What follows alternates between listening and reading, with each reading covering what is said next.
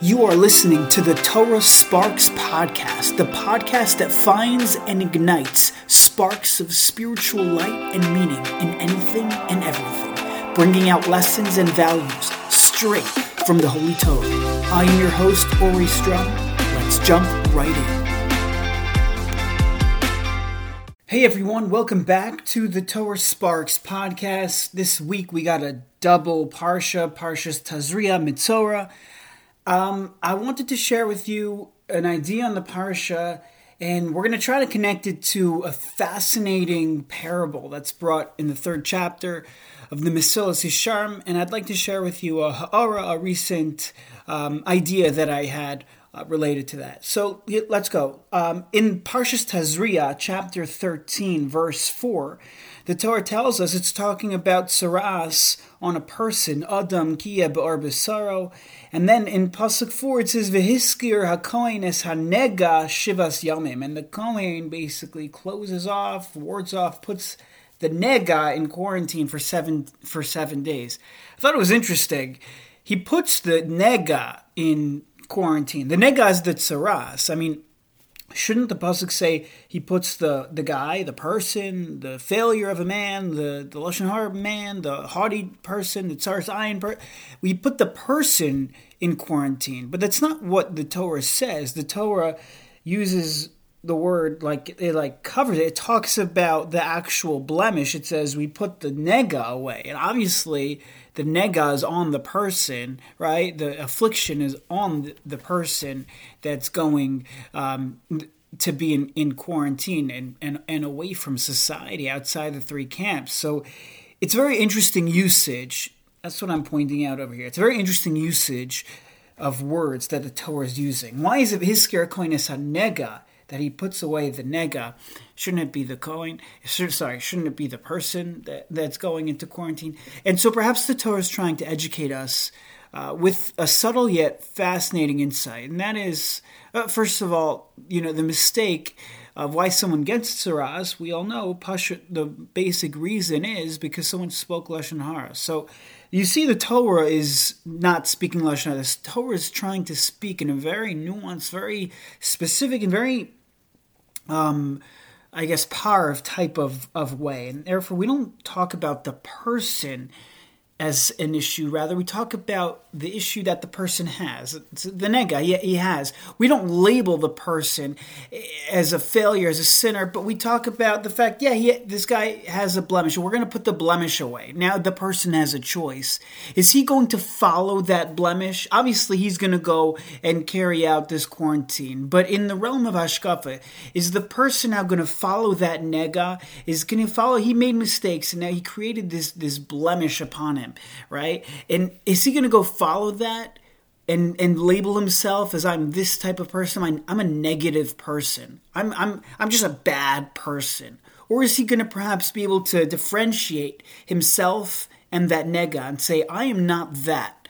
I might have did this X, Y, and Z. I might have said A, B, C, D. I might have done this and did that. But I am not defining myself by those things. I will move on. I will do teshuvah. I will re-come back to society anew.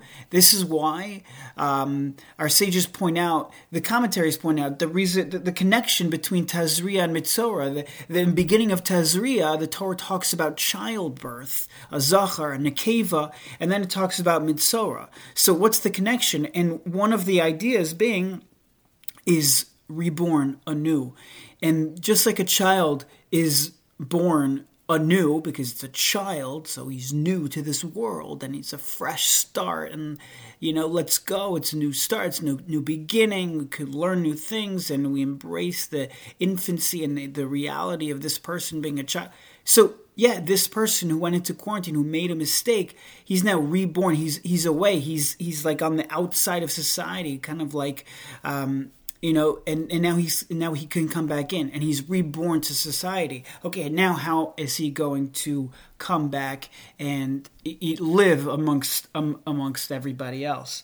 But never should a person label himself by the mistakes that he made. Yes, I made those mistakes, and the person obviously has to hone up to those and be honest with himself. But you are not your mistakes. You are that internal, that chilek elokam ma'al, that neshama, that aspect of elokus, that godly aspect that Hashem instilled within you. V'neshama shenasata bi tahorihi. And it's important to equate, and to associate ourselves more with that. And the more we associate ourselves more with that heiligkeit, that is the essence of who we are, then the more we'll disassociate ourselves from that nega, from the negativity that we often find ourselves doing or thinking or looking or speaking about. I was recently in a car with somebody, and he's like to me, we were having just a friendly conversation. He's like, "You're a Heilig Yid." I'm like, "Okay, thank you, Shkaya." And then I was thinking about it. I'm like, it's kind of redundant. It belongs in the department of redundancy department. I'm like, to say it again, we're friends, so like we can have this conversation. Obviously, okay, very nice to call someone a Heilig Yid, but it's important to realize that if you are a Yid, you are Heilig. To say a Heilig Yid is a little bit redundant. If you're a Yid, you have a neshama, you are a holy person. And we have to associate ourselves being Yidden as Heiligkeit, as holy. We're all on a journey, right? And I want to share with you, the Ramchal in Perek Shlishi, he's still talking about Zahirus in different aspects of it. And he gives I don't like to say the word famous, because if someone doesn't know about it, then when someone says, "Oh, this is a famous, parable," then they'll be like, "Why is that famous? I never heard about it." So there's maybe a not so famous parable. The Ramchal talks about it. It's the Gan HaMavucha, the garden maze, and he talks about a garden maze that it was planted for amusement, for tzchok, and it was more common amongst the nobility. In fact, I googled.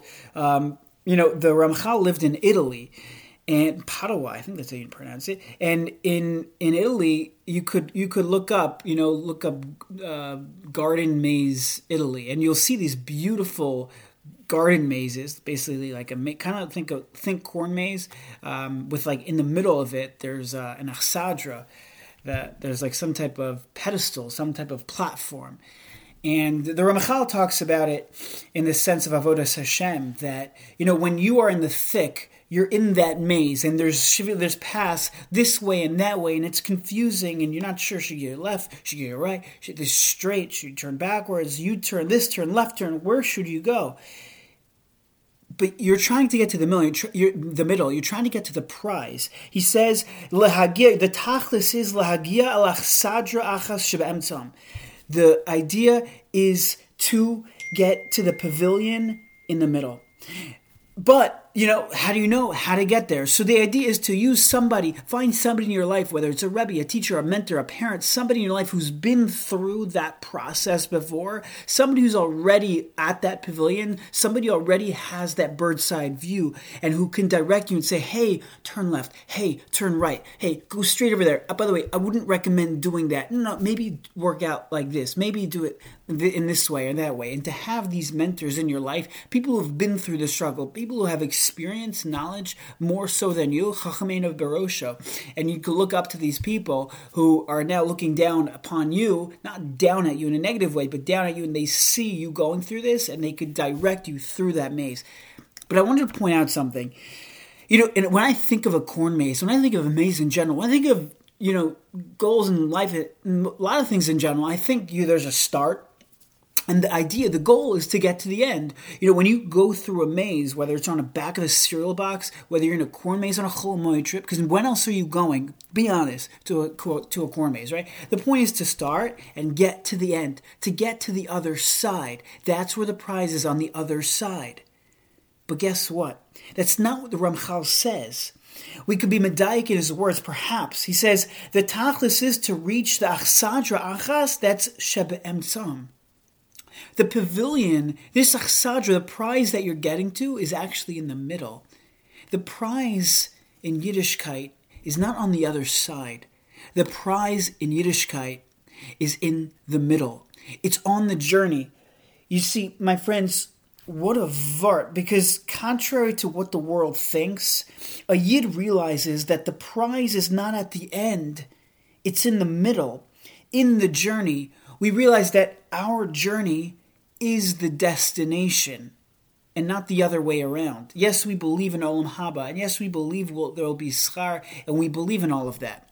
But on this world that we live in our day-to-day lives, as we experience life firsthand, because that's the only true and real and honest way to experience life is firsthand and not secondhand, living in a virtual reality that so many, AI can be wonderful and phones are great and, you could utilize a lot of technology, but we're not living in a virtual, we're living in a real world, and we have to live it firsthand.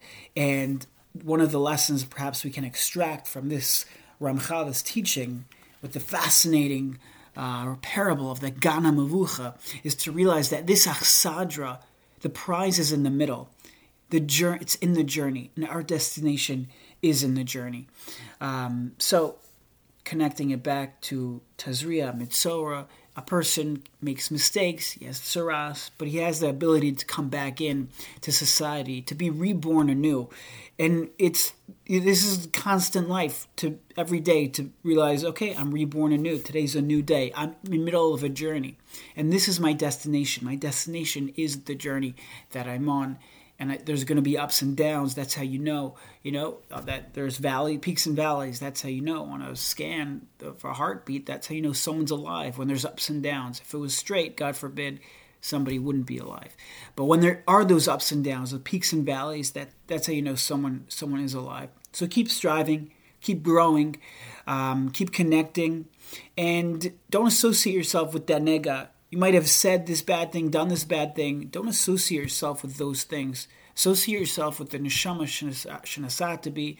Realize you're a Heilig Yid, and also realize that's redundant. Realize you're a Yid, and memela you're Heilig, you're holy.